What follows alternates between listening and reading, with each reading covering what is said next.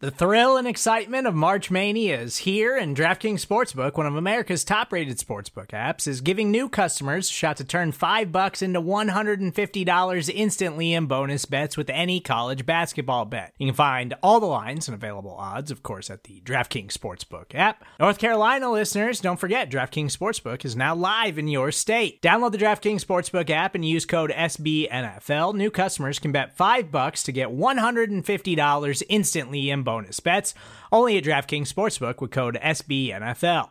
The crown is yours. Gambling problem? Call 1-800-GAMBLER, or in West Virginia, visit www.1800gambler.net. In New York, call 8778-HOPE-NY or text HOPE-NY. In Connecticut, help is available for problem gambling. Call 888-789-7777 or visit ccpg.org.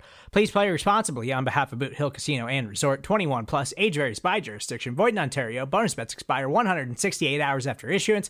See dkng.com/bball for eligibility, deposit restrictions, terms, and responsible gaming resources.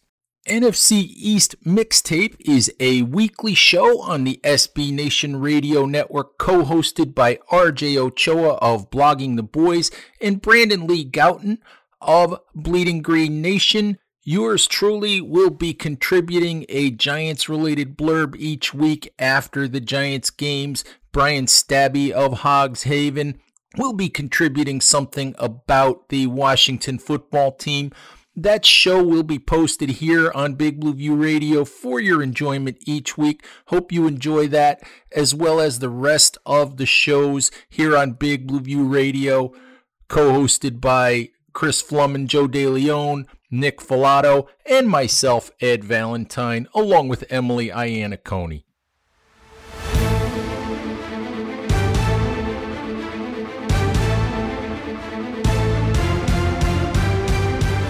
Welcome back to the NFC East Mixtape, the greatest crossover event ever attempted in the history of mankind. This is one of the most unique podcasts that we offer here at SB Nation, as it touches all fans of the Dallas Cowboys, Philadelphia Eagles, Washington football team, and New York Giants. Your two co-hosts, myself, RJ Ochoa from Blogging the Boys, Brandon Lee Gouton from Bleeding Green Nation. You see us, you hear us all the time from BTB and BGN Properties. You can listen to this show on both the Blogging the Boys and the Bleeding Green Nation podcast networks. And as of recent developments, we now are in the networks of both Hogs Haven and for the first time, Big Blue View. So Brandon Gouton, do you want to say a warm hello to all New York Giants fans who are listening to this for the very first time? Yeah, I mean, obviously, I'm just on these feeds now to troll all you guys and make your lives miserable. The Giants beat the Eagles, by the way, the last time they played. Just anyway, yeah, but the Eagles play the Giants again this weekend, and we'll see how that one goes.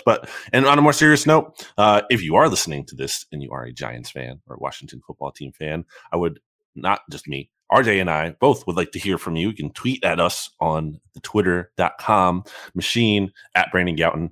That's BRANDONGOWTON, and at RJ Ochoa. That's RJOCHOA for those who don't know how to spell. Yeah, we want to hear from you. So hopefully you're liking this. Hopefully we're doing justice to your teams. Obviously, you're getting insight in these podcasts from your own representatives, your own SB Nation blogs, with Brian Stabby weighing in on the Washington football team and Ed Valentine from Big Blue View. So I feel like we're fair here. I feel like, we do a fair job of covering these teams, even though we have some biases, but that's the deal.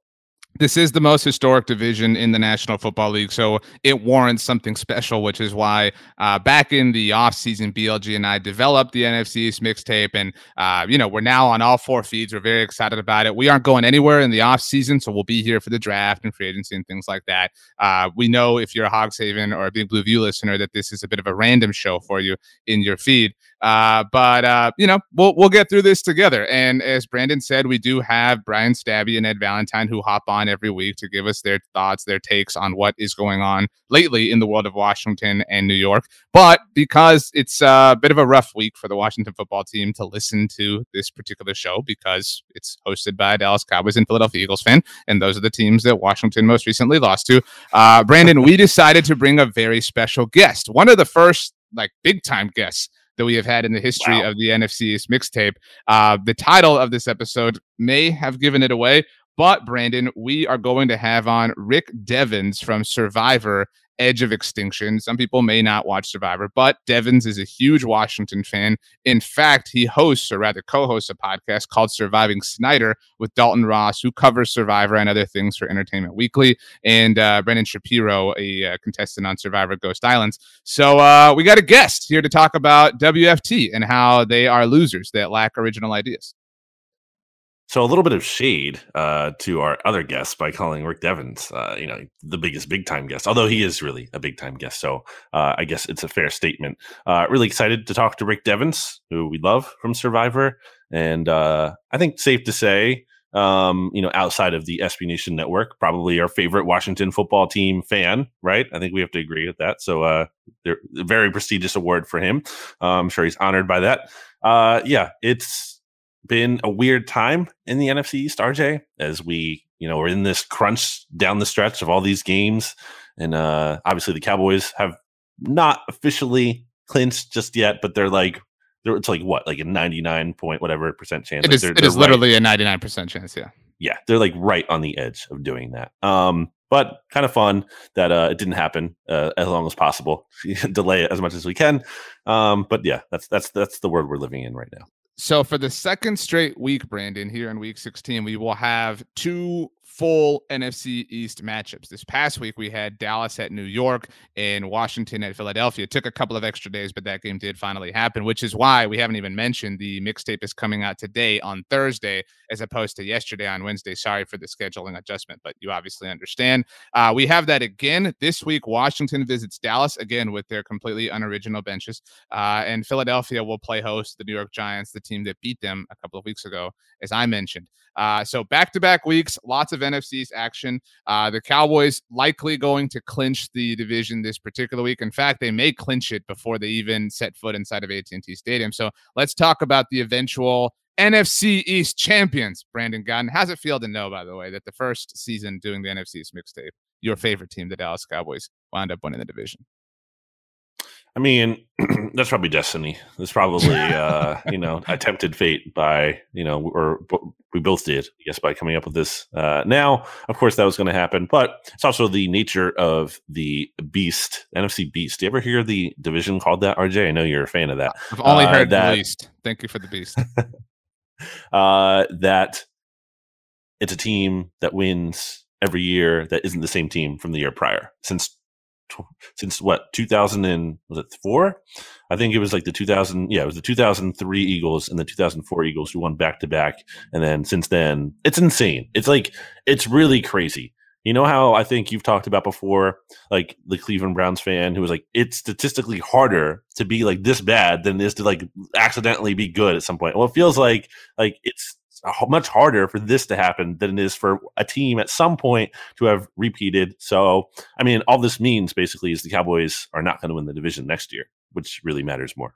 The Cowboys, as mentioned, will play host to Washington on Sunday night. They just beat the New York Giants 21-6, pitched a shutout as far as touchdowns are concerned. Granted, not the most difficult thing to do against Mike Glennon. Dallas can clinch the NFC East one of three different ways this week, Brandon. Number one, if they win or tie on Sunday night. But because they play on Sunday night, they are one of the last games that will be played this week. If Philadelphia loses to the New York Giants, like they did last time when they played the New York Giants, Dallas clinches the NFC East. Or if they get 1.5 or more combined wins from the Raiders, the Jaguars, the Chargers, the Patriots, the Vikings, or the Falcons. So you've got 6 teams there. If you get 1.5, which would be a win and a tie, or 2 wins outright, from any of those 6 teams, the Cowboys win the division based off of strength of victory against the Philadelphia Eagles. And so are you with me that it feels kind of likely that that is going to happen before the Cowboys play on Sunday night?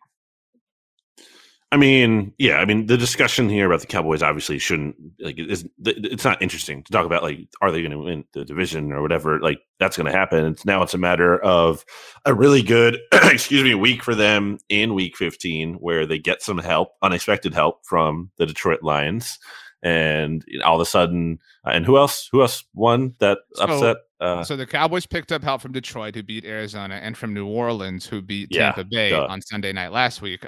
They almost also got help from Baltimore beating Green Bay down the stretch, but obviously that didn't happen. And they did residually. So look, you're right. It's kind of boring to talk about Dallas winning the East. It's also kind of boring to talk about Dallas beating New York because it was such a whatever game. The real, I think, point of interest to your point is what seed are they going to ultimately end up with? And to that point, they did also get help from the Los Angeles Rams. So for anyone who's unaware how the Cowboys, we've gotten a lot of questions about this at Blogging the Boys because the Buccaneers beat Dallas in week 1. And so everybody's saying, how is Dallas ahead of them if Tampa has the head-to-head record? The head-to-head record is only applicable or only comes into play if you and that team specifically are tied with one another. However, because the Arizona Cardinals lost Brandon, they are also 10-4, just like Dallas and Tampa Bay right now. If 3 or more teams are tied collectively, the immediate tiebreaker is conference record. Dallas actually has everybody in the conference beat, including the Packers, if they can get Green Bay to fall as well. But, Brandon, because Dallas plays the Cardinals next Sunday, if they win out, presumably, obviously, Arizona will not finish with the same record as them. So Dallas needs somebody to finish with the same record as them and the Buccaneers if they want to win the tiebreaker over the Bucs. So we have turned our attention towards rooting for the Rams to ultimately win the NFC West, or for the Packers to lose a game in fall. Wouldn't it be weird, though? Like, I get that's how it works, but isn't it kind of funny? There could be a situation where there is a 3-way tie between, let's say, the Cowboys, the Bucs, and the Cardinals. And let's say the Cowboys lose to the Cardinals. And so, like, they beat both the Bucs and the Cardinals, but somehow because the way the tiebreaker in seeding, that would be funny. If they lost to both of them, but they win the tiebreaker, right? Yeah, that I think that doesn't make sense. Like that doesn't make, I mean, that it seems like it's probably not going to happen, but that just seems kind of funny that scenario could exist. Like that doesn't make any sense to me. But really big again for the Cowboys to bump up here. And also I think it adds intrigue to the week 18 game between the Eagles and the Cowboys, which we've kind of talked about all season. Like, is that game, is it going to matter? I mean, it probably is for the Eagles. But who are the 7th seed, or not the 7th seed? They're on the outset right now, but they have life for the 7th seed at least. The Eagles are in a decent spot. We won't, talk about them just yet. We'll get to them, but in the context of the Cowboys in that game, I absolutely think Dallas will be playing for something because you don't want to be the 4th seed. You don't want to be at the team that has to take on either like the Cardinals or it's looking like could be the Rams. Or who knows, maybe even the 49ers bump up. But in any case, you don't want to play one of those teams. You want to either play, I think you could say it's probably either going to be the 49ers, if they say it's 6 and you're getting them, or the Eagles or the Vikings or the Saints in the 7th spot. Would you rather play the Niners or the Cardinals right now? Probably the Cardinals. So then you would, okay, let me ask you 2 questions. So that's the first one. The second, who wins the NFC West? You got to put down $5 million right now. Who wins the NFC West?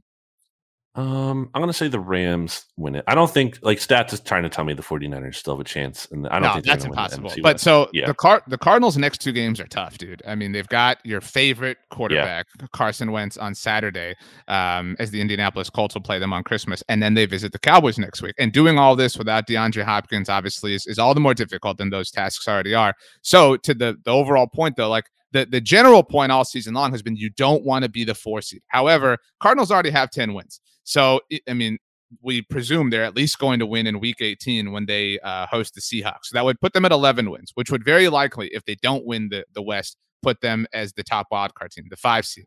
So then wouldn't you rather be the 4 seed than the 3 seed and play Arizona as opposed to San Francisco? I mean, I guess you make the case for that, but I still think you want the highest seed possible in the case of reseeding and everything and, making sure you have more home games and whatever. Like, I don't know. I don't think the Cowboys are sitting it out to get a lower seed. You know what I mean? I don't think they're resting starters to do that. I still think you're pushing. Even if the Cowboys don't have something to play for, I still think there's a chance they play their starters because we saw that. I know it's a different coaching regime, but we saw Jason Garrett do that, right? And at the end of 2018. So I just think that's possible. 2014. They were locked and he played everybody against Washington as well. I don't know, if Mike McCarthy subscribes to the same idea. And I don't know how much of a factor Jerry Jones plays in there. Kyler Murray, by the way, last 4 starts returning from injury. 70, or even I think before too, 78.7 passer rating in his last 4 starts. Like, yikes. And again, he's not going to have DeAndre Hopkins to help him out, like you said. So yeah, they're suddenly not looking so great, I would say. So it's an interesting playoff picture, the way it's shaping up here with just 3 games to go. 3 games to go. That's crazy that we are already at this point.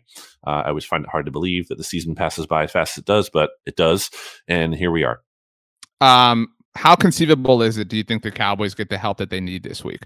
I'm still putting together our rooting guide over at Blogging the Boys, but so they obviously need every, division leader to lose. And theoretically, they don't need the help from other teams, but they likely will get it to clinch the East. But so just who do you think wins these games? Browns, Packers? Packers. Okay, so they don't get that one. Colts, Cardinals? I'm going to take the Colts. Jonathan Taylor, MVP, baby. Okay. So Yes. I agree with you. I mean, I agree with you mostly because I don't want to give it to Aaron Rodgers, but that's just me. So you're saying the Cowboys do get that help. Bucks at Panthers. I mean, let's be honest. The Cowboys aren't getting that one. I mean, honestly, I think I've said this before, but I need to say it again. I cannot fathom how the Falcons have 6 wins this year and the Panthers have 5. Those teams suck. They're so the Falcons are literally dead last in DVOA, and they've one of the very worst point differentials anyway. Okay, so Bucks win. So the Cowboys don't get that one. They do need the Rams to win out, like I said, in the event that Green Bay does not lose a game. So Rams in Minnesota this week. That's a tough game because it's your boy Kirk Cousins, and he's so good. Now so, Kirk the is Vikings good. No, I'm kidding. Kirk doesn't win against good teams, but yeah, looking at just by strength of schedule here, for needing the Rams to win out, they actually have the 13th toughest remaining schedule because after their game in Minnesota, they have to play the Ravens and they have to play the 49ers. So I don't think they win out. I agree with you, unfortunately. So maybe I think the best hope, if you're a Cowboys fan, of keeping that 3-way tie, because I think Tampa's winning out. Tampa has Carolina left twice and the Jets sandwiched in.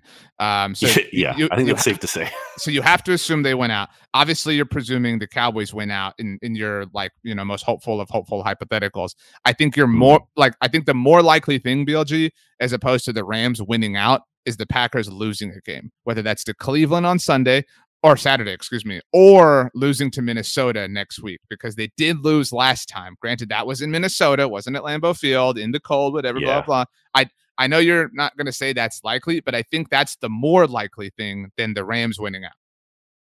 Packers actually have the 3rd easiest schedule remaining in the league, believe it or not.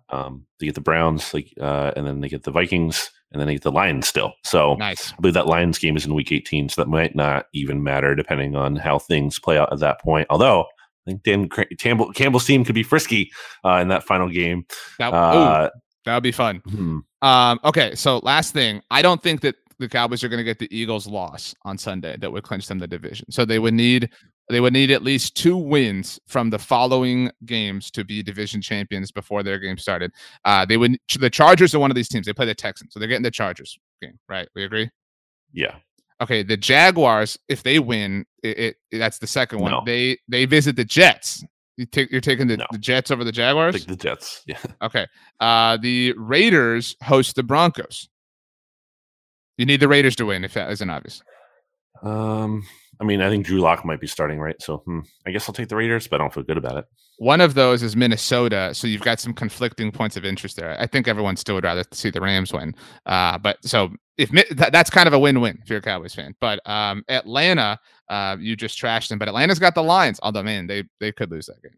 I'll take the Lions to win. Final one, Patriots against the Bills at Foxborough. That could be another win that helps the Cowboys' strength of victory. The Bills without Cole Beasley, we found out on Tuesday. So I think your boy. My point is, I do think they'll have won it. I think that the NFC East is wrapped by the time their game plays on Sunday, or is played on Sunday night.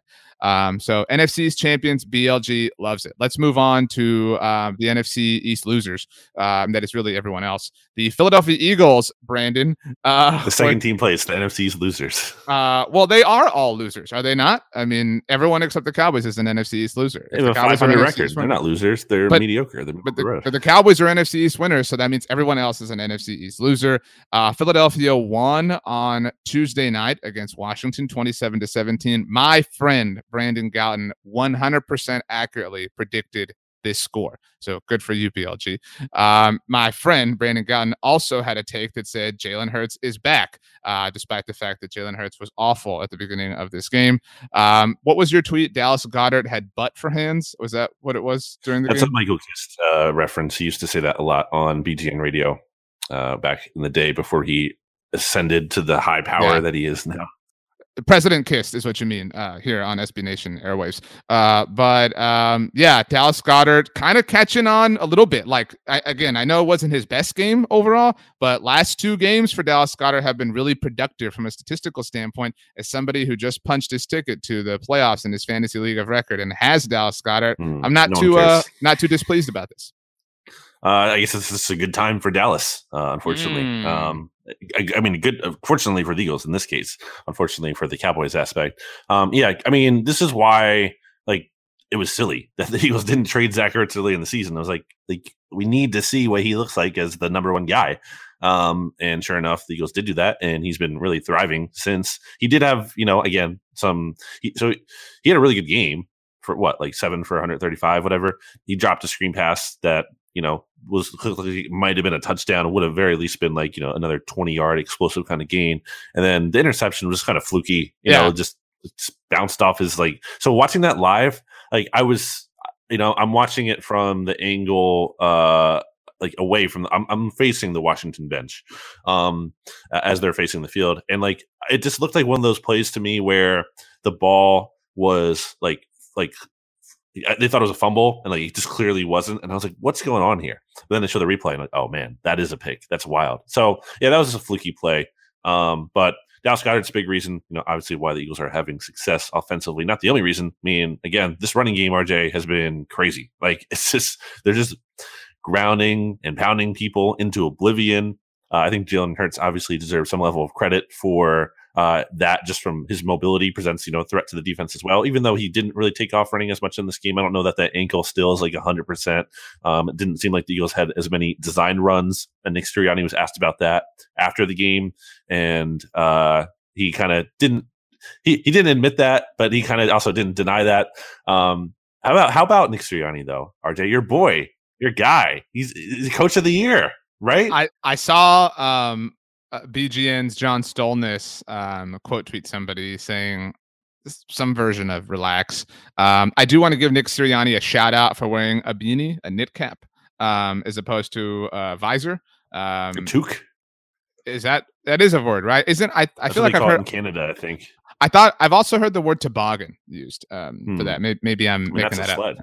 I know, but I don't know if there's some connection there, but anyway, this is a different take. I think any coach who purposely chooses to make a visor part of his repertoire is a loser. Matt Nagy is a prime example. Yeah, Matt Nagy. Doug Peterson won a Super Bowl. Who's going to be the coach of the Bears next year himself? By the way. I don't think so. Jaguars. No, I don't want to see that. I want to see the Bears. I want him to go to the Raiders.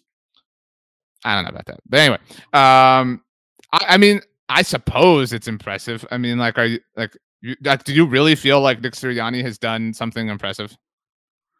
I think Jeff Stoutland honestly deserves a lot of credit. Not to take away from Nick Sirianni, but the Eagles offensive line coach has been working with an offensive line that has been missing key players at times, like Lane Johnson earlier in the season, and Landon Dickerson tested positive for won the COVID list ahead of this week's game.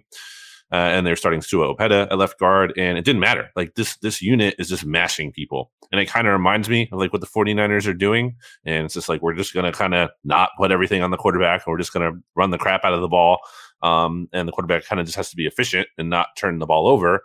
And that's good enough to win, especially against some of these lesser teams. So, I don't think he's the coach of the year, but I think he is he's the candidate. You can talk. You can have the in no universe is he a candidate? None. Dude, yes, you can talk about him in the conversation. His offense has been elite since week 8. He has 7 wins. Okay. The first 2 are against the teams you just trashed, the Atlanta Falcons, the Carolina Panthers. The third shouldn't win the award. The third is the Detroit Lions, who are cute as of late, but really not that good. The fourth is the Denver Broncos, who have been less fraudulent than I attack them for being. I can own up and admit that. Then the New Orleans Saints, fine, rather impressive victory. Then the Jets, the freaking Jets, who suck. And then Washington, five, honestly, of his wins are against crappy teams. Like five of his wins are against bottom 8 teams in the NFL. In no like universe does that deserve Coach of the Year for me. No, absolutely not. No way. I can name 7 coaches who deserve it more than him. Name 7 coaches right now. Bill Belichick, Frank Reich. Let's see here.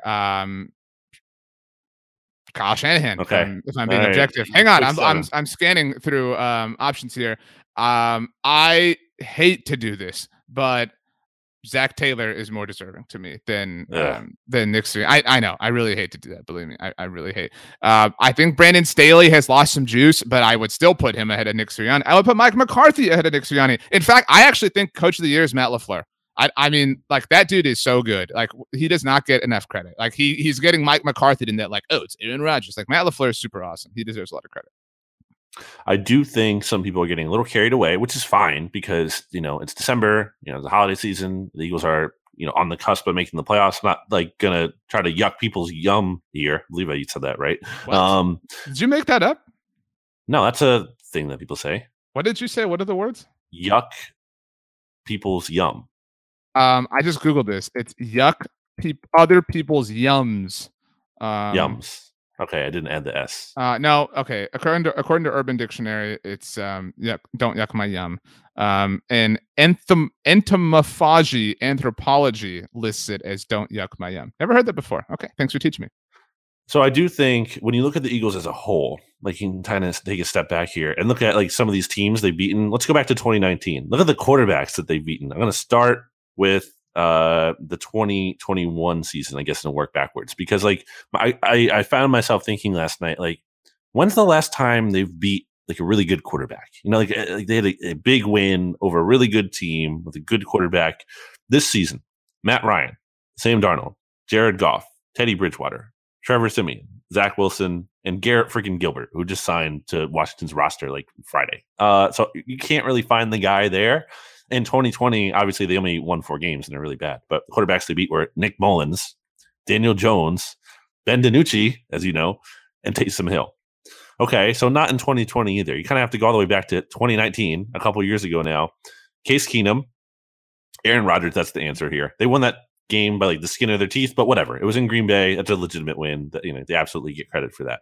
After that, though, Luke Falk, Josh Allen, and that was like, before Josh Allen, was kind of at his peak. Right. And also, it's also like that game was like super windy in Buffalo. Like they weren't even like, neither team was really like throwing the ball a lot in that game. So it's kind of a weird game. Mitchell Trubisky, Eli Manning, Dwayne Haskins, Dak, who you could say, but that was like the game he was like clearly hurt at the end of the season. Right, with the shoulder. Right. Yeah. And like he just clearly wasn't 100%. And then Daniel Jones again. So like, that's just something I think about here. Like, it's hard to kind of reconcile. It's like, it's not like the Eagles they're winning and that's great. And they're 7-7 and they have a chance of the playoffs. But like, I just don't know how you can like look at this team and be like, they're an elite team. They're like, until they've reached a good spot where, okay, they kind of exceeded some expectations. I think, obviously the expectations were really low after such a disappointing year last year. You didn't know what to make of Nick Sirianni. You didn't know what to make fully of Jalen Hurts heading into this year. And that's great. You're 7-7. Again, you're playing meaningful December football. You have a chance to win a wild card spot. It's not guaranteed, but you have a chance, especially after beating Washington. This is a big win. If the Eagles had lost this game, the Eagles playoff odds would have dropped to like 6%. By winning, they're at like 36% per 538. And that honestly might be like a little low because I don't know how much they're factoring like they get to play Jake Fromm probably or Mike Lennon this week. And then we'll see. I think the Washington football team game, the next one, which will be in Landover, Maryland, and presumably Washington will be getting some of their players back and won't have to start Garrett Gilbert at quarterback. Like, I don't know that that's an automatic win. I think that game's going to be tougher than this game was. And this game was not like, a cakewalk. Like, they got down 10-0 and I never thought they're seriously going to lose, but like, it wasn't a total blowout, and it could have been because Washington was still missing a lot of players, not only the people on the COVID list, but also like they lost like William Jackson, and they lost Landon Collins in this. Like they had people go down in this game as well. So, yeah, I think the Eagles are in a good spot. Encouraging. There's reason to feel good about them, but I don't think like they're still a step away. They're not. I don't think they've arrived by any means just yet. So, I mean. I think we both are ready to put the ramp. We're ready to put 3 NFC West teams in the playoffs, right? in whatever order Yeah. they land. So that leaves the last wild card spot, which I will tell you right now, if you lose the race against Kirk Cousins, I will roast you all off season for it. Well, how though? He's so good. I mean, I know that's no. I will roast because you're the one who hates on him. So this is literally a sprint between the Eagles and the Vikings. So and if do you Kirk, think if we look, hang think, on. I think Philly's last 3 games: Giants, Washington, Dallas. And as we've mentioned, that we don't know about that Dallas game, how consequential it will be. So it's kind of difficult to weigh it right now. But 2 relatively winnable games. You're right. Next week in Washington will be tougher. Whereas Minnesota's final 3 games, they got the Rams, the Packers in Lambeau Field, by the way, on prime time for Kirk Cousins, and then the Bears. So if Kirk Cousins goes through this schedule and proves himself better than the Philadelphia Eagles, it will be a really, really great offseason for me. That's all I'm saying. I do think it's interesting when you look at this race because I think the Eagles basically need to go 2-1. I think if they go 2-1, they probably get it because the Vikings here. Well, first of all, I should mention that the Eagles probably aren't going to win a tiebreaker with the Vikings. The Vikings currently hold the common games tiebreaker, but even if that gets like sorted out or tied, then the Vikings own the strength of victory tiebreaker in the Eagles because they've beaten up on bad quarterbacks, like I said, and haven't beaten really good teams. They have like one of the weakest strength of victories in the NFL, so they're not going to win that probably over Minnesota. Like there could be a lot of weird outcomes that could happen that could change that, but that's not likely. So we'll put that aside. So they have basically what I'm saying is they're currently tied. They have to get a game ahead of Minnesota, I think, and I think if they go 2-1, they'll probably do that because I don't think. Do you think Minnesota goes 2-1? At least in this final stretch, like I think you're looking at 1-2. They win the Bears game. That's their Week 18 game. Yeah, and that's in Minnesota for what it's worth. They just beat the Bears, obviously, on the actual Monday night game this week. So then the challenge you're saying is splitting Rams Packers. Yeah, they have to get one win there, and so I think they might. I mean, I mean, they've already beaten the Packers. I mean, like I'm not ready to say it's impossible. But my last point on the Eagles, and then we'll get to Devin to talk Washington. Well, I have one more thing about because the Saints are here in the mix too, and I think you can't I know it's easy to discount them because they're starting Taysom Hill, a quarterback, but the defense is pretty good, and look at the teams they play the rest of the way. They get the Dolphins this week on Monday night. I think they're rolling, but I think they're going to lose at some point. I don't think they're infallible by any means all of a sudden. And then they get Carolina and the Falcons. And after then that, the only thing I would say is Saints Falcons is one of my favorite rivalries in the NFL. I love the pettiness associated with it. So that like you're saying, maybe the Lions play tough in Week 18 against the Packers. I could see the Falcons kind of ruining it for the Saints. So, but sure, but definitely an easier stretch. It's very possible. And if they do, then the Eagles have the tiebreaker over them. So, if it's same record, then the Eagles will be okay. But I think it's possible that the Eagles could go 2-1. And I'm not saying it's likely, but I think there's at least there's a fair chance that the Saints could win out, and 2-1 wouldn't be good enough in that situation. Very interesting. My last point actually has to do with the Dolphins. So another week where all 3 of the Eagles' first-round picks took a hit back. The Indianapolis Colts won. The Miami Dolphins won. The Eagles themselves won. I know you're not upset about having 3 first-round picks, but this is a very different outcome than it looked like it was going to be at the beginning of the season. I mean, you're talking we were even saying that Dolphins pick when they were 1-7 looked like it might be number 1 overall. You're going to have 3 first-round picks is awesome, but they're going to be the second half of the order, which is kind of crazy to think about given where things were a month and a half ago.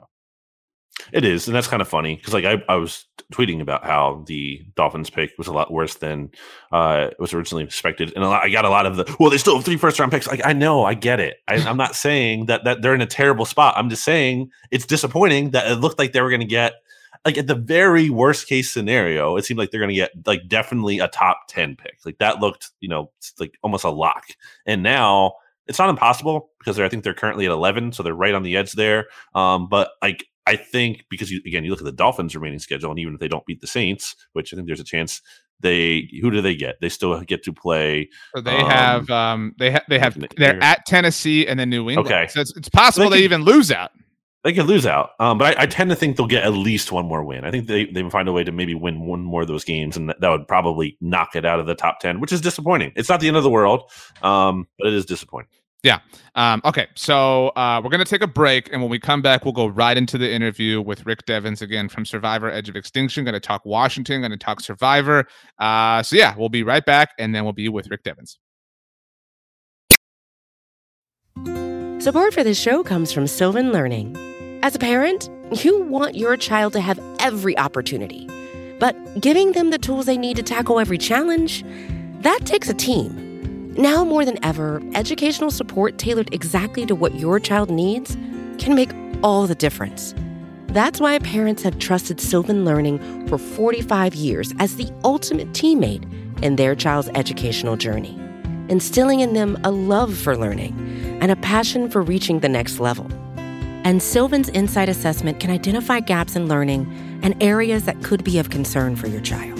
It's a 360-degree view into your child's learning that you can't find anywhere else, and helps ensure that your child didn't miss something in school that might put them at a disadvantage in the future. And right now, it's the best price of the year at $29. Go to sylvan29.com to learn more and get your child's assessment for only $29. That's SYLVAN29.com.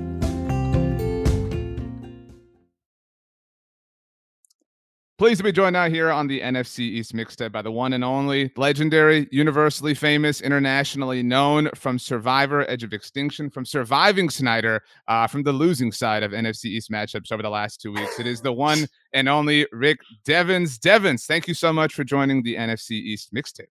Yeah, guys, happy to be here. What a mixed intro there. really laying on the flattery and then stabbing that knife. But what can't argue with it. Hasn't been a good run for Washington. Has it ever been a good run for Washington though? Yeah, back when I was like 5 years old. When I was 5 years old, things were looking real good.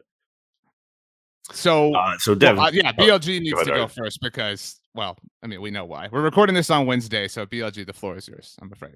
It's Wednesday morning. I'm running on like 5 hours of sleep, because this condensed schedule here, because the Eagles and Washington football team played on a Tuesday. A little bit unusual, I would say, although the Eagles did once upon a time play on a Tuesday. It was a really bad loss, and we don't have to talk about that. The Eagles presumably exercised their demons by beating the Washington football team on a Tuesday night football game. This is first of all, I have to say, like, big Survivor fan here for people who don't know. So this is like it's an unreal experience. I don't even know to call Rick or Devens. I mean, it's Devens. It has to be because you're watching Survivor and everything. And if Jeff Probst is calling him that, then I guess that's good enough for me too. So Devens. One thing we talk about here with the Washington football team a lot, I guess, is like what do you have to hang your hat on? Like it's tough because like the theme of the podcast that you guys have obviously is like the worst owner in sports. It's tough to root for this team because you have that long-term lingering bad factor, but at the same time, like, this is your team. You want them to win games. So like I guess like my question is always, as I think about the big picture, like, how do you reconcile that? Yeah, you mentioned our podcast, Surviving Snyder, because Dan Snyder's the worst owner in sports. It's tough. We don't have a whole lot to hang our hat on. It's like horrible game day experience, really poor performance on the field, worst stadium, even though it's filled with mostly the other team's fans. It's tough. It's really tough. We were excited about the Ron Rivera era, Chase Young. Those things have faded a little bit. I mean, I think we still like Rivera. We still support Rivera because at least he's a good guy. Like, that's the point we're at. You don't even have to have success. It's like, at least he's not a horrible person like our owner. But, we are constantly just thinking that something good's going to happen. It's kind of stupid. But even now we're like, now that the Washington football team is in a must-win situation, this is when we'll get it done over, the Cowboys on short rest with Heineke being a folk hero. We're all just looking forward to something good happening. And when that fails, we look forward to the draft, BLG. I feel like that's fandom, I guess, though, right? It's just like, there's an irrational element to it all. You're going to hope for the best, even though you might realize the worst is here. I guess another question for you, Devens, is like, so the Eagles, won on Tuesday night. Does that's this not a ruin question, BLG? Yeah. How do you feel about it? No, I guess like, like taking stock of where Washington is at right now after this loss, like, do you have any hope that they can still make the playoffs this season? And if not, then what's the rest of the season about? I mean, realistically, I don't think that they're going to make the playoffs. But as I was just kind of joking, this is when Washington typically would just start winning out. Like so many times they'll just like win out the rest of the season and slip into the playoffs and give us a heartbreaking playoff place. I say so many times, it's happened like once. But we still hope. It's like if we could salvage our season, even if we don't make the playoffs, if we beat the Cowboys and then beat the Eagles, beat the Giants again, like that'd be amazing. But do I think it's going to happen? No.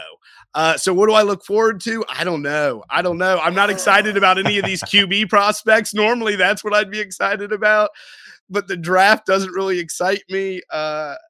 It's going to, I guess I'm looking forward to season 42 of Survivor. Devins, I have a lot of play. I don't know where to go. I'm with BLG because I'm such a huge fan. I loved your season so much. No way to pander. Believe you were robbed. I hate the fire making challenge, most specifically because of your result. But I can't look past the fact that you're a Washington fan. You said hang your hat on. You're wearing a Washington hat right now while we're recording. And so I don't care about what happened on Tuesday night. The game was insignificant because the Cowboys own you both. And so what I cannot start anywhere else except for the benches. I'm so embarrassed for Washington that they would do this. I mean, you mentioned the podcast, and the podcast is awesome. I think it's a great marriage of Survivor and Washingtonness, because I think Washingtonness needs that bump by something awesome like Survivor. But how do you like? I wrote about this at our site, and I said like, what Washington fan is proud of this? That the day after losing to the Cowboys would like try to get this themselves. And then I mean it's a really big joke that falls. I don't know if it falls on Dan Snyder or Jason Wright or Ron Rivera. This is obviously not been a great time for Washington from a PR standpoint. They botched the Sean Taylor retirement situation. Like what it's so like they continue to find ways to embarrass you, which is really sad. Listen, I think the joke is really on you, RJ, for believing that Washington fans still have pride. That went out the window a long time ago. We're not like Eagles and Cowboys fans where we're trying to like bury all the bad things. Like, oh, shut up about that. Look at all these good things. You know, my co-host Dalton Ross from Entertainment Weekly, Brendan Shapiro from Survivor Ghost Island, we led the show. Bench, please. I mean, how embarrassing. Like, it was such a lame move when the Cowboys did it, but to copy them makes it a million times lamer. It's just so bad. And at least like they came in and won the game. I'm glad our players were warm losing last night. No, it's pathetic, man. The Sean Taylor thing, you're just sitting here and going, what do I hope? Do I hope that Dan Snyder is still so involved that he's botching these things? Or do I hope that Jay Wright, who's supposed to save the franchise, is doing this poorly at his job? You know, we still want to be able to pin all the bad things on Dan Snyder, but it's a mess. You'd think we could at least, quote, win off the field, as Bruce Allen used to say we would do. But no, we're losing all over the place. They left the benches at the stadium too. It was like late at night last night. I didn't leave the link until late, and like they were still there, and it just felt weird. Like the Eagles benches were already gone at that point. Like they're just like sitting there. Do they have to pick them up today? I don't know. We'll find out, I guess, or maybe we won't. Who knows? But RJ, you had another question. Well, I was just going to say, so Devins, your season on Survivor, I noticed something interesting. This is kind of my thing, like looking at weird quirks. So you started off, I always botch the pronunciations of the tribes. It's my one qualm with the show and the game as a whole. But you started off on the Manu tribe. Is that your pronunciation for it? Yep. Okay, thank you very much. Big Spurs fan, so Manu Ginobili, there we go. There you go. Then the Lesu tribe, all right, before the merge. And nailed that one too. RJ, you're killing it. And Vata, yeah. All right, so what I always find funny is on the show when people just throw the names out. They're like, yeah, well, we got to beat Yellow in this week's, whatever. So that's always fun for me. So looking at the colors, you are kind of born for the NFC's mixtape, Devins. You started off on Manu, which was blue. All right. You go to Lesu, which was green. And then you finish on Vata, which is red. I mean, truth be told, were you thinking about the mixtape while on the island? Because that's really what this was about. 100%. I mean, what they don't show you, there's so much dead time on Survivor. At least there used to be when it was 39 days. There's a lot less now with 26 days. But yeah, I mean, War Dog and I, we just sit out there and talk about the mixtape. For sure. Even though he's not an NFL guy, he left the NFL behind for the NBA and MLB. That's why the Giants are the one tattoo he doesn't have on his arm. He has the Nets and he has the Mets, but no Giants love. But yeah, of course, everyone out there on Survivor talking about the mixtape. That's what they don't show you. We'll definitely clip that just so you're fully aware for our own purposes. But actually, like now, it's so hard to talk about Washington. So if you'll forgive BLG and I, we have a lot of Survivor things. What do you like? I've always thought this. People freak out when you scurry off into the jungle or whatever. They're like, Devins is looking for an idol, which you are obviously very good at. How do you not use like production as a strategy? You're like, well, I got to go film a confessional, so that's why I'm really out here. Like, is that not a thing? Because I feel like the fourth wall's never broken that way. Yeah, that's not a thing because everyone knows when you're on a confessional. The producers come up and they say, hey, Devins, like 5 minutes, we got to go. And it's all known. And there's really kind of a sportsmanship type thing, even when you say you're going to Coconut Grove, which is code for I'm going to the bathroom. That really, you got to just go to the bathroom. You can't be out there searching for idols because the second production catches you, and I'm not talking about other players. I mean, if production catches you looking for an idol or something, when you said you were going to Coconut Grove, then you're not getting privacy at Coconut Grove anymore. You have lost the benefit of the doubt, you know? But it is weird having to play with production because you mentioned there was a big part on the island when I had already found my idol. And I'm just messing with the other players, right? Like I'm making them think that I'm going out looking for idols. I'm disappearing for hours at a time. And production had to come with me because if no one comes with me, the players are like, oh, he's not doing anything. So I've got 3 camera guys with me at all times as I'm running through the woods. We're all hiding in the bushes together, just like silently sitting there. They're trying to like tuck their boom mic under the bushes. Like it's a whole adventure trying to get production involved to not give away your spot. You know what I mean? It's really interesting trying to work around and with production as you're doing these things. Yeah. Devins, when it comes to the Eagles, this may shock you, but I'm not an Eagles apologist. I will rip the Eagles when they deserve to be ripped. I think RJ can vouch for me on that. I guess, though, when it comes...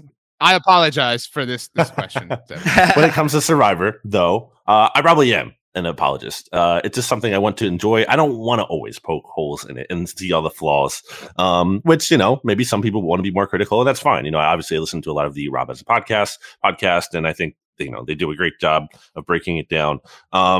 So it's fine to think critically. I get it. I'm just saying personally, preference. And I think, some people treat football that way, and I get that. But I guess, as obviously someone who played, but also presumably as a fan of the show, what did you think of the most recent season? And first of all, BLG, I love your attitude on watching it. I love it. I sold myself going on to the show as a super fan, and I believed it because I'd never missed an episode. Loved the show, but I'd also never rewatched the season. I didn't know about Rob Has a Podcast. I didn't know any of those things. So I got out on the island and realized what a fraud I was, thinking I was a super fan. But I enjoyed it, I think, so much more before, when I wasn't trying to break down the edit, when I wasn't like hating on Jeff Probst for trying something new, even though that's the only reason the show's been on for 41 seasons. Like, I love just accepting the show and letting it happen and knowing that even the worst season of Survivor is better than any other reality show by far. I thought the last season was great. The cast was terrific. I'm one of those podcasters that talks about Survivor a lot, so we do have to break it down a little bit. I'm critical. There was just too many twists, and some of the twists I hated more than others. Like, I hated the hourglass twist, where they kind of lied to him. Other twists I didn't mind on their own. There were just so many of them that I feel like you didn't really get to enjoy the cast as much as I would have liked to. But I'm fine with it. I thought it was a great season of Survivor, deserving winner. Really. I was excited I got to the final 3 and did not know who was going to win. And then you kind of find out like, oh, the jury felt this way. That was a bit of a surprise, but I really enjoyed it. I thought it was great, especially considering the circumstances it was filmed under, that being COVID and lockdowns and all that. Yeah. And I think this season maybe was a little bit more criticized by people just in that we hadn't had a Survivor season in a long time. And we've gone through so many like first things since COVID. And I was listening to Phil from The Amazing Race. On Rob has a podcast, because their season's coming back. Very interested to watch that. And so there's a level of exhaustion still from like everyone's got to set up. They're like, it's our first, et cetera, since COVID. So you've got to go through all that. Agree with you, deserving winner. Agree, maybe not my favorite season. Agree, too many twists. It was actually BLG who pointed out to me the hourglass served no function. Like I could have understood if there was some twist like you flip the hourglass over and you have until the sand drains out to smash it. But it was just lay it flat on the ground and smash it. That's it. Yeah. Like, and they did weird stuff like that all season. You remember the shot in the dark is a dice. Yeah. And instead of rolling the dice, you stick it in a little thing. What are you doing? They loved using things incorrectly this season. Like they should have been like, here's a magic hammer, hang it on this tree if you want to.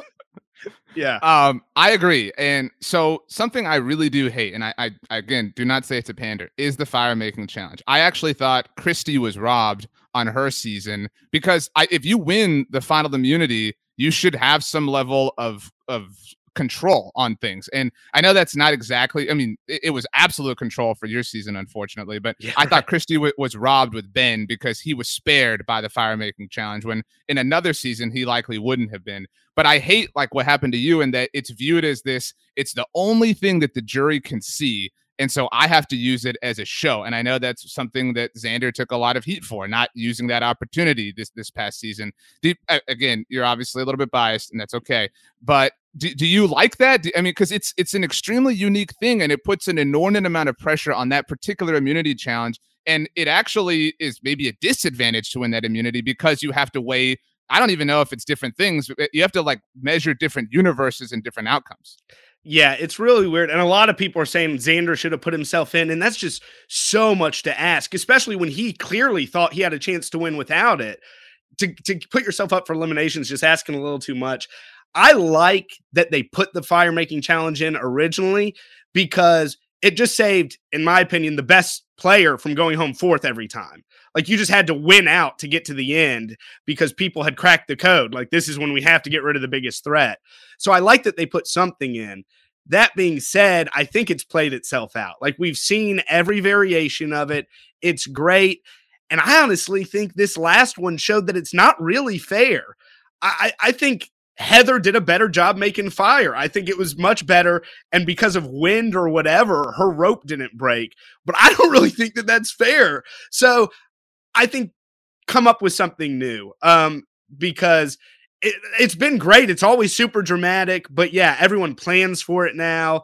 It's just kind of, I understand what you're saying, which is it really highlights the winner of the fire making challenge instead of the winner of the final immunity challenge. And that's not really the way it should be. So I think it's time that they come up with something new, but I'm not sure that they still don't need something there to keep the end game from just being really boring because players are too smart right now. Like if you're their best friend, but you're going to win the game, they're going to vote you out. Like, I don't think this is like the old days where you're going to be able to emotionally manipulate someone. The players have just seen too many games now for that to be interesting, I think. What do you think, sorry, BLG, of playing the final immunity challenge in front of the jury? Like if everyone gets to see Xander balance the blocks, like I do think there's a different level of impact and the focus involved. It also obviously increases the pressure of that immunity challenge. You have like this live audience that you normally don't have. I know sometimes you have like the loved ones visits and you in that sense have a little bit of a crowd, but I like that to me somewhat equalizes it because all you see is Xander walking with the immunity necklace. You have no idea how close what the margin of victory was or whatever that may be the case. Yeah, but at the same time, I'm like, why is that? I mean, obviously, every time, as you get closer to the end, everything's more important. But I won 4 immunity challenges and not that last one. Like, why is that last one get more credit than my 4? And he gets to pick fire. Like, that doesn't seem fair. So, no, I like the jury kind of being in the dark. And my season was unique because they didn't see us make fire. It was so windy on my season that they put us up in the voting booth. Just the two of us. So they were just getting Jeff's play-by-play. And still you could see him kind of reacting like you see War Dog doing all his stuff. But so they didn't see us make fire, and obviously it was still just the result was enough for them to be incredibly impressed with Chris for going out there and putting himself on the line. Devin, I think a key point you made earlier, kind of in passing even, is just that like part of the reason I think why these twists kind of have to exist to some extent, for as much as we might get frustrated at some time, is like keeping the show fresh for Jeff and like the staff and everyone, and keeping their interest level high, because it might get boring or repetitive to do the same things over and over. And I think you kind of have to, experiment and keep those creative juices flowing. Though pivoting though here to like, okay, so there's probably some amount of people who listen to this podcast who are like, why are these guys talking about Survivor? I'm here for football, whatever. But that's fine because it's our podcast, so we can do what we want. But like, I guess for someone maybe who doesn't know about Survivor as much, and as someone who has played it and obviously now is deep in the throes of it, analyzing and everything for your podcast, I guess like, what's the pitch on Survivor? Sell someone who still isn't in it and should be paying attention to it. I think you guys can back me up on this or not, I guess, that sports fans especially would just really should give Survivor a shot. There are a couple seasons on Netflix, Paramount Plus. Like, there's a lot of places to find it. Give it a shot because it is such a unique game from a competitive stance. I mean, there are just like football, there are so many different strategies. There are so many underdog stories. There are so many, actual physical challenges. It's a physically very tough game. And it's just seeing people who are literally starving, literally sleeping out with like no shelter in just these horrible conditions, break down personally while they're trying to play the most complicated social game in the world.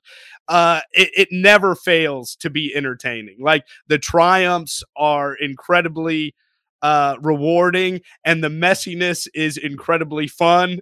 And there's just a lot of everything. So I really think that when people start a season, you very rarely get someone who just stops. Like, maybe people have never started because it's just, they think of it as that stupid island show. But once you turn it on, it just hooks you. Yeah, I think that's really well said. And what I love is kind of like sports, like you said, you get different kinds of winners. Like, Kim is one of my favorite winners of all time, and that's like a lot of people think that's a really boring season just because she like cruises to victory. And then you get seasons like this one that are a little bit more contentious. Some people feel a little bit differently, and it is what it is. And kind of like sports, you have these like questionable calls, questionable decisions, whether like production based or like Xander's decision at the Final Four. So in the spirit of that, to pivot back to sports, Devin, you're a big sports fan and obviously a big Washington and NFL fan. What doesn't have to be a Washington season, but what NFL season would you compare your season of Survivor to? Kind of the rise, the triumphs, the falls, the end. Again, it can be Washington, it can be Philadelphia. I don't know why you would do that. It could be Dallas. I've got one, and it's going to be for our unrepresented NFC East team, the Giants. My season has got to be the Patriots undefeated, and that's me. And then at the last second, out of nowhere, this team left for dead, the Giants, comes out of nowhere and wins the whole thing on a dramatic catch against the helmet, being the fire-making challenge and Chris Underwood. And the Patriots fall.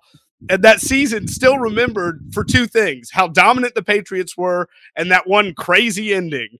And I feel like that's Edge of Extinction. I think that's well said. So, I mean, a little bit of a humble brag to say you're maybe the greatest regular season team of all time. But I felt that way. And like, I mean, again, this is kind of the lure of Survivor, but you think people are going to win. And like your season, I went into that, the end of that thinking like, this is Devin's is to win. I didn't love the Edge of Extinction twist at first, but you sold me in your story and your return. Still not a fan of it, generally speaking, but I can make a one-time exception, certainly. BLG, do you agree with the Patriots? I mean, look, this is going to be really, I'm just going to just put it on hard. Did the Patriots ever lose though? That's the thing. Did they ever get eliminated at one point during? Right. No, that's right. I'm not calling myself the greatest regular season. I'm just saying they were the heavy favorite to win the season. No, I would not consider someone who got voted out fourth the best player to ever not win.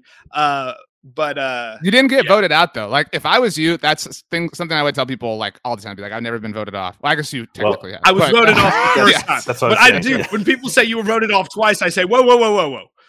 Incorrect.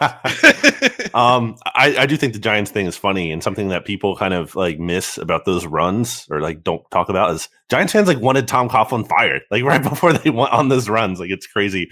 And honestly, the second one, I will never be able to reconcile. It's just like, and that one specifically, because it was just like the flukiest thing. The way they won in the playoffs that year was just like, they got like literally every break. And to win a championship, you have to get lucky like along the way sometimes. And just like Survivor, to win Survivor, no one goes into Survivor and like for the most part and like plays the perfect game and like doesn't get some kind of fortuitous break at some point. Like that's the game. That's how life works. It just is what it is. I guess one more football thing for me, Devins, is who is the Washington football team's quarterback next year? Taylor Heinicke. I don't think there's any doubt. We might draft one, but I think Heinicke will get the start. I think he's done enough this season to earn that. Like, I don't think any rookie that we draft next year is going to be able to put up as good a season as Heinicke has put up so far this season in their rookie year. So I think it's going to be Taylor Heinicke. I don't know what that means for the Washington football team.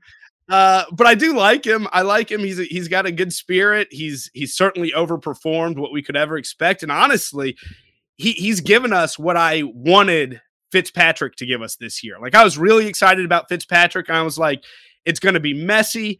Hopefully he'll throw more touchdowns than interceptions, but it's going to be entertaining to watch. Like it's not going to be Alex Smith out there dinking and dunking. And Heinicke has given me all that I wanted from Fitzpatrick. So I'm high on Heinicke as just like a guy. I don't think he's the guy who's going to get us to the promised land, but I don't know if that guy exists. I mean, I always say, if we had drafted Aaron Rodgers, he probably wouldn't be Aaron Rodgers. Like we can ruin a quarterback. So I don't know. I'm glad we don't have Daniel Jones. I'll tell you that. In the spirit of that question, Devins, last one for you.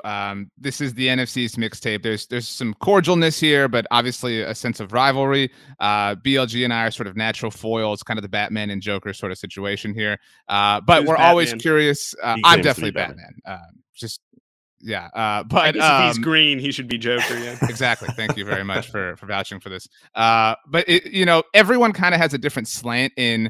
So I'm curious, how would you rank the other divisions or the other rivals for you in terms of team you most hate or least hate?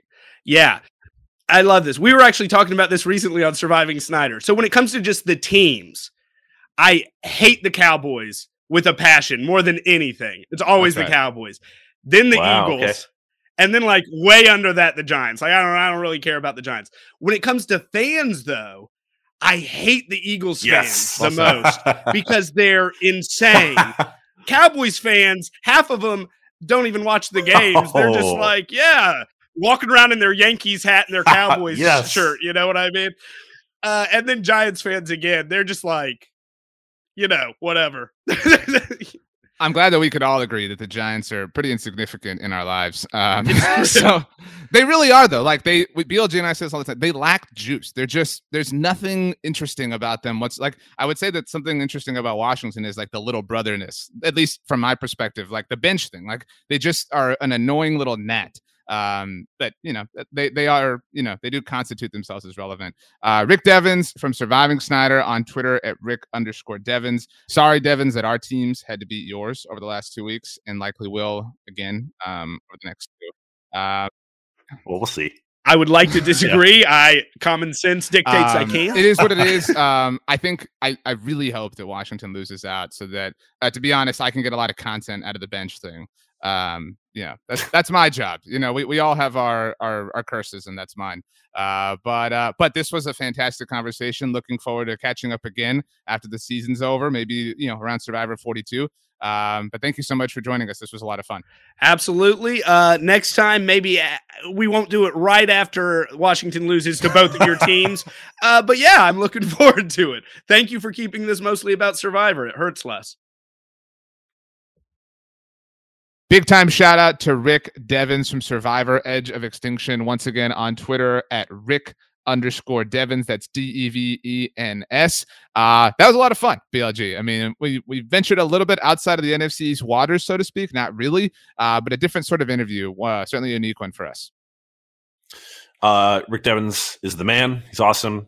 We appreciate him taking the time. I hope that maybe some people will give Survivor a chance. I know a lot of people, RJ, who picked up Survivor during like quarantine and like started watching on Netflix and everything, and then kind of worked their way back from there. So I definitely think it's worth a try. And Rick Devens sold it way better than I could. And I'm not getting paid to plug the show, to be clear, but I just thought like I think it's something that sports fans would enjoy. Like it's another thing that would be potentially up your alley. I think some people see like Survivor, it's reality TV. Like, I'm not a reality TV person. Well, neither am I. I'm not like the biggest reality. Like, I don't watch a lot of reality TV outside of Survivor. I think Survivor kind of transcends that genre. So give it a shot. I think it's fun. Rick did mention this. This isn't a plug either, but as somebody who just had a baby, I've been looking at Paramount Plus, and I'm like, man, this is so cool. Like, I can someday show my son like all the like Nickelodeon shows and stuff that like I grew up on, and I can, once he's old enough to sit in a little chair, or whatever, just sitting down and like slap on some whatever. Paramount Plus, you get Inside the NFL, which is cool. You get the Champions League. We don't have to talk about our allegiances there, BLT. And you also get Survivor. So if you're gonna watch a season. Actually, my last question on this, BLG, if someone's they can't go watch Devens this season now because they know the results. But if somebody's going to watch a season of Survivor and they're going to give it a chance, they're going to try it, they're going to trust us, what season should they watch? Well, they can use discount code NFC's mixtape to get. No, I'm kidding. That would have been awesome. I was about to be like super stunned. Like, what happened that I missed out on? But yeah. I would say I know a lot of people. I think who started at Heroes versus Villains. So yeah. I think that's kind of. Was that the best season all time? And Rob has a podcast ranking. I think that might have been the one that came out on top. I forget. I've actually never seen that season. If I'm being fully transparent, wow. You got to see it. I would go back. I mean, like when I started binging, it was a little bit before quarantine. Start at the beginning. Like, it's so interesting to see where the game has come. I think that's tough for some people. I know some people who like started from episodes or season 1 and like they just didn't get it, and it was also kind of like boring. And obviously, the production level isn't the same. So, I would say don't start there. I mean, I'm a completionist and I like to go in order. So that's probably where I would start. But I think for some people who kind of like might get turned off to that, or like season 1 does not accurately reflect at all what's going on today, is all I'll say. That's a great point. I just, from the completionist perspective, is where I was coming from. I will say, do not watch Winners at War. And even Heroes versus Villains is bad. Heroes versus Villains is awesome, but it features returning players. And so the con to that, if you do ever plan on watching other seasons, is you're sort of spoiling things. And there is a season called Winners at War that is comprised of all winners. So if you watch that and then you ever go back and rewatch their seasons, well, yeah, that would be tough. A winner is definitely not the New York Giants, as Devens put it himself. Smooth transition. BLG 4-10 for the 5th straight season. Every year since the infamous boat photo, the Giants have lost at least 10 games. 5 straight seasons of double-digit losses. This week, the Giants placed Daniel Jones on season-ending injured reserve. Sterling Shepard's season is over. Ed Valentine mentioned in his Things I Think piece that he wrote at BigBlueView.com that he actually thinks that Sterling Shepard might be done as a New York Giant. And speaking of Ed Valentine, let's hear what he had to say about last week's loss to the Dallas Cowboys. The New York Giants fell to 4-10 on Sunday with a 21-6 loss to the Dallas Cowboys. That marks not only 5 consecutive losing seasons for the Giants, but 5 consecutive double-digit loss seasons as well. The Giants' defense played fairly well on Sunday, holding Dallas to just 21 points, but the offense was pathetic, as it has been in the 3 weeks since Daniel Jones suffered his neck injury. Mike Glennon made a 3rd consecutive start for the Giants, and for the 2nd time in 3 weeks, the Giants were held without a touchdown in those games. Glennon threw 3 interceptions, was eventually replaced at the end by Jake Fromm, who was making his NFL debut, 2nd-year player who's only been with the Giants for 3 weeks. At least Fromm showed a little bit of ability to complete some passes to wide receivers. So And Joe Judge said after the game that the Giants would open up a conversation about whether they should go forward with Glennon or Fromm as the starting quarterback if Daniel Jones continues to be unable to play due to his neck injury. This was an embarrassing game for the New York Giants, held at MetLife Stadium, which was largely overrun by Dallas Cowboys fans. The Giants also, contributed to their own embarrassment, their own misery, by offering fans a ridiculous free medium soda for Fan Appreciation Day. So, bad day, ugly day for the Giants as their season continues to spiral downhill. Thank you, Ed Valentine. Check out BigBlueView.com for more of Ed's fantastic work and everybody on the Big Blue View staff. BLG, your thoughts on the Giants, especially considering that is who the Eagles play this week. By the way, the Eagles lost to the Giants last time they played them. Do you mind if we take a break here, actually? Because I'm kind of thirsty, and I just need something to quench my thirst. Do you have any recommendation? Maybe I can get a medium soft drink or something. Oh, wow, you're a really clever person. I'm really disappointed in this. This was not to your standards. This was good. This is. Hang on. Did you see the distinction about that made it worse? I don't know because I know you. Okay. So, explain it then to people. Well, I think you're better at setting it up, but I'm going to set it up anyway. And that is for people who didn't see. So first of all, tweet goes around last week that if you're a Giants season ticket holder and on Fan Appreciation Day, you're going to get a medium soft drink. And it's okay, that's pretty lame. Everyone who owns a season ticket is getting a soft drink. And then it was even worse, though, because it wasn't even anyone who had a season ticket. It was the main name on the account. So one person per whatever, allotment of tickets gets one, not even a large, medium size soda. So the Giants are just a joke. And Ed even wrote about that, by the way. I was surprised that he kind of did that because I thought that's something he might just dismiss as whatever. But he even pointed out that how much of an embarrassment that was. So even Giants fans are saying that it's not just something that's being it's not just low hanging fruit that people are ragging on the Giants for. But I mean, yeah, the Giants are in a really bad spot. Obviously, they are down to their third string quarterback, presumably. Why are they still playing Mike Glennon? There'd be no reason to. I know Jake Fromm probably isn't anything either, but he's at least younger. And when he got in the game against the Cowboys, he almost matched Mike Glennon's yards total for the whole game. He moved the ball a little bit and he might be their Taylor Heineke. He might be that. Might be something. Washington only discovered Taylor Heineke because they were up against a wall last year, and so he could be that. This season should the rest of the season. Be. Yeah, that's what I'm saying. This season, the rest of it should be just about experimentation. You have nothing to gain except for intel, and if you throw that away, you are the trash organization that we know you to be. So you mentioned this might be Sterling Shepard's last game, and I don't really think that has a lot of juice, at least to me personally, maybe for Giants fans.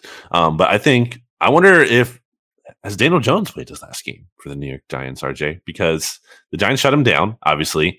And by the way, that's kind of a concern. I think a low key concerning thing, neck injury, that's never great.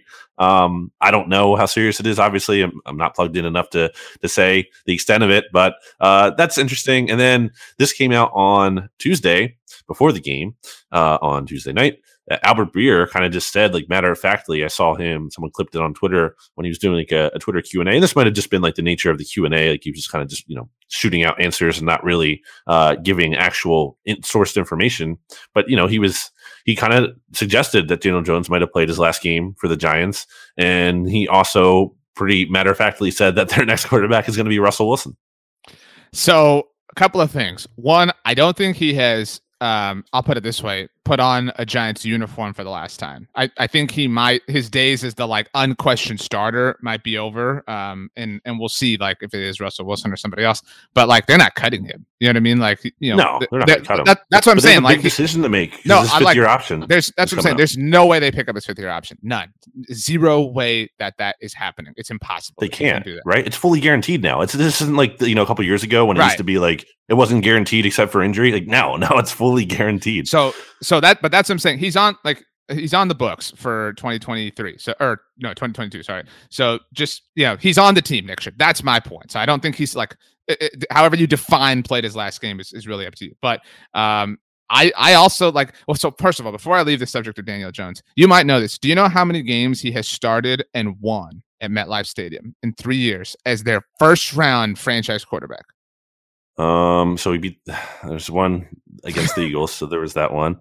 Like 3. It's not that low. He has started and won 7 games at MetLife Stadium in the last 3 years. Do you know how many of those came against non-NFC East teams? 1. It's close. 2.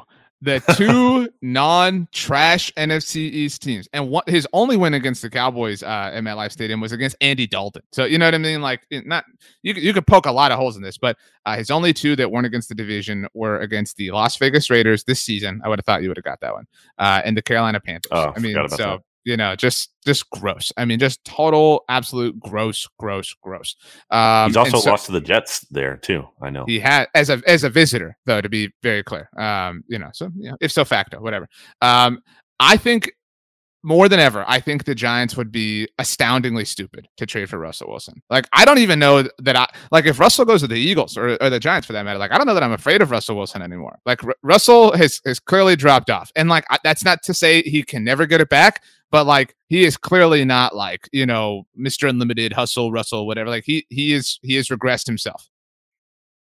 You know, I don't think it was until like maybe this year that I finally figured out what Danger Russ is. I never got that. I was like, why are people calling him Danger Russ? Well, I saw it as 2 words. He spells it like Russ, like RUSS. You know what I'm saying? Right. Like which makes sense, but I just never said it out loud, I guess, or like I always just saw it written down. And I was like, I don't really get this. I think it's his Twitter handle. Yeah, probably. Well, anyway, I'm dumb is the point. So I feel conflicted about that because obviously I'm a big Russ fan and I think he's great. And I love don't Russ. Totally. Yeah. He's your favorite quarterback. And you have a Russell Wilson jersey. If people didn't know that on this podcast, the Giants fans probably don't know that you have a jersey of their future quarterback.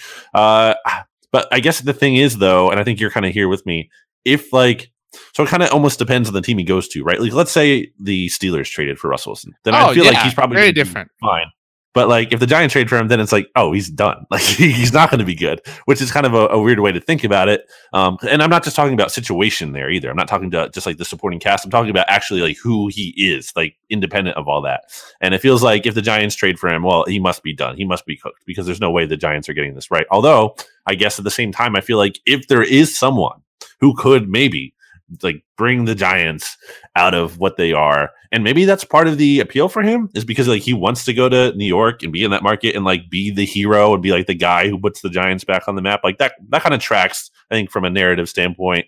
I'm not like shaking in my boots if the Giants trade for Russ because I do think it could blow up, but like I don't feel 100% confident that like he's not going to get back, and it's definitely is going to be a disaster. Like I'm at least a little bit nervous. I mean, like on my like 1 to 10 scale, I'm not a 0 like on nerves. You know what I mean? But like he is Russell Wilson. I guess maybe like out of respect to Russell Wilson, I'm like a 4. You know what I mean? But you know and this is our first episode on the Big Blue View Network, so sorry everybody, but like the Giants are that bad. You know what I mean? Like what? Like there's no reason to trust that they will get it right around him, right? There's none. I mean, like, and I hate to say it, I mean, don't actually hate to say that, but like, that's the truth of it all. I mean, dude, they are so bad. I mean, they are awful. And I actually, you know, I appreciated it in the conversation with Devins, how he is kind of like, you can't hurt us. Like, we know we suck. Like, you know, like there is no new low. And I don't think Giants fans really have reached that. On Agreed. Tuesday, BLG, I saw a tweet from a Giants fan that was trying to pick apart Trayvon Diggs' season, noting the quarterbacks that Trayvon has picked off in his last 7 interceptions, like making fun of 7 interceptions, mind you, and you know, noting how they were against Sam Darnold and Mike Glennon and you know whatever. Still count. You know, it's like okay, whatever. I quote tweeted that. And I said, Trayvon Diggs has 2 touchdowns this season. He is a cornerback for the Dallas Cowboys. The wide receiver who the New York Giants gave $72 million to this offseason, Kenny Golladay, does not have a single touchdown this season. In fact, neither does their first-round pick, Kadarius Toney. In fact, Trayvon Diggs has caught more passes in the end zone at MetLife Stadium than Kenny Golladay and Kadarius Toney combined. in the history of their careers as New York Giants. So that's what I'm saying, man. Like even the Golladay thing, like that was so weird when it happened. And like, is that not the worst free agent signing of last offseason? I mean, maybe Curtis Samuel. He's been pretty bad. He hasn't been able to play. And we called that at the time too. I think there was some hope for the Golladay ones from a standpoint of he's really good at the deep ball. Daniel Jones, I thought like maybe there could be something there. I think, trying to look for something to have Giants fans hang their hat on, RJ. Like, is there anything we can point to? Because it's kind of disappointing. Because like for them, from a Giants standpoint, I thought Kadarius Toney like might be this like surprisingly nice player. He had a huge game against the Cowboys, but then he's had like such a lost season, like for a rookie year, because he shows that potential, and he's hurt, he's on the COVID list, like he's in, he's out, like it's really been a strange, and even going back to training camp, like there was like weird things going on with him and all that. So I would say, like in theory, you would at least hope your first round pick is promising, you have future for next year, and obviously you have the Bears pick too. I was to say that's probably the best thing they have going for them is the Bears are a disaster, and Justin Fields isn't anywhere as good as some people made him out to be, or at least right yet. And as a result, the Giants are going to have 2 really high picks, but then again, it's like, okay, it's in a year where the quarterback class isn't presumed to be strong, so it's like, what do you do with those?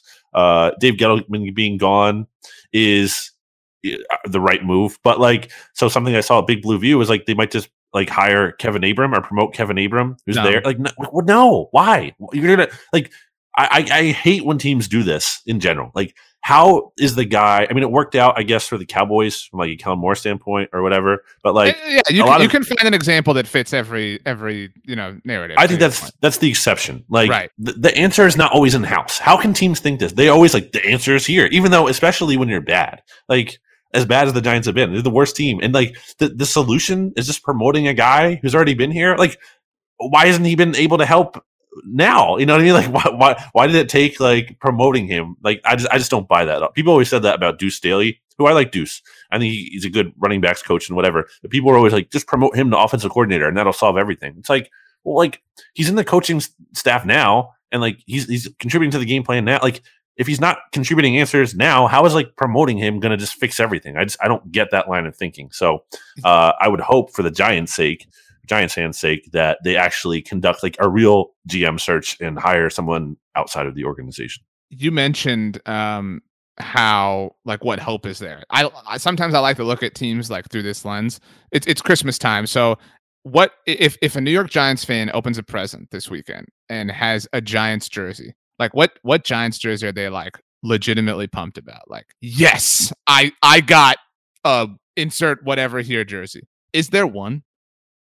From you were talking about current roster. Yeah, we're talking like current team, because you can eat like Philadelphia is bad, 500, whatever, but you get a Devontae Smith jersey, awesome, way to go. I think it's stupid that he wears number 6, but whatever. You get a Terry McLaurin jersey on Washington, you get a Chase Young jersey on Washington, you're pumped, you're feeling good. Merry Christmas to you. Obviously, there's a ton of choices for the Cowboys, but like, what jersey is there for the Giants that you are like, yes, I got it?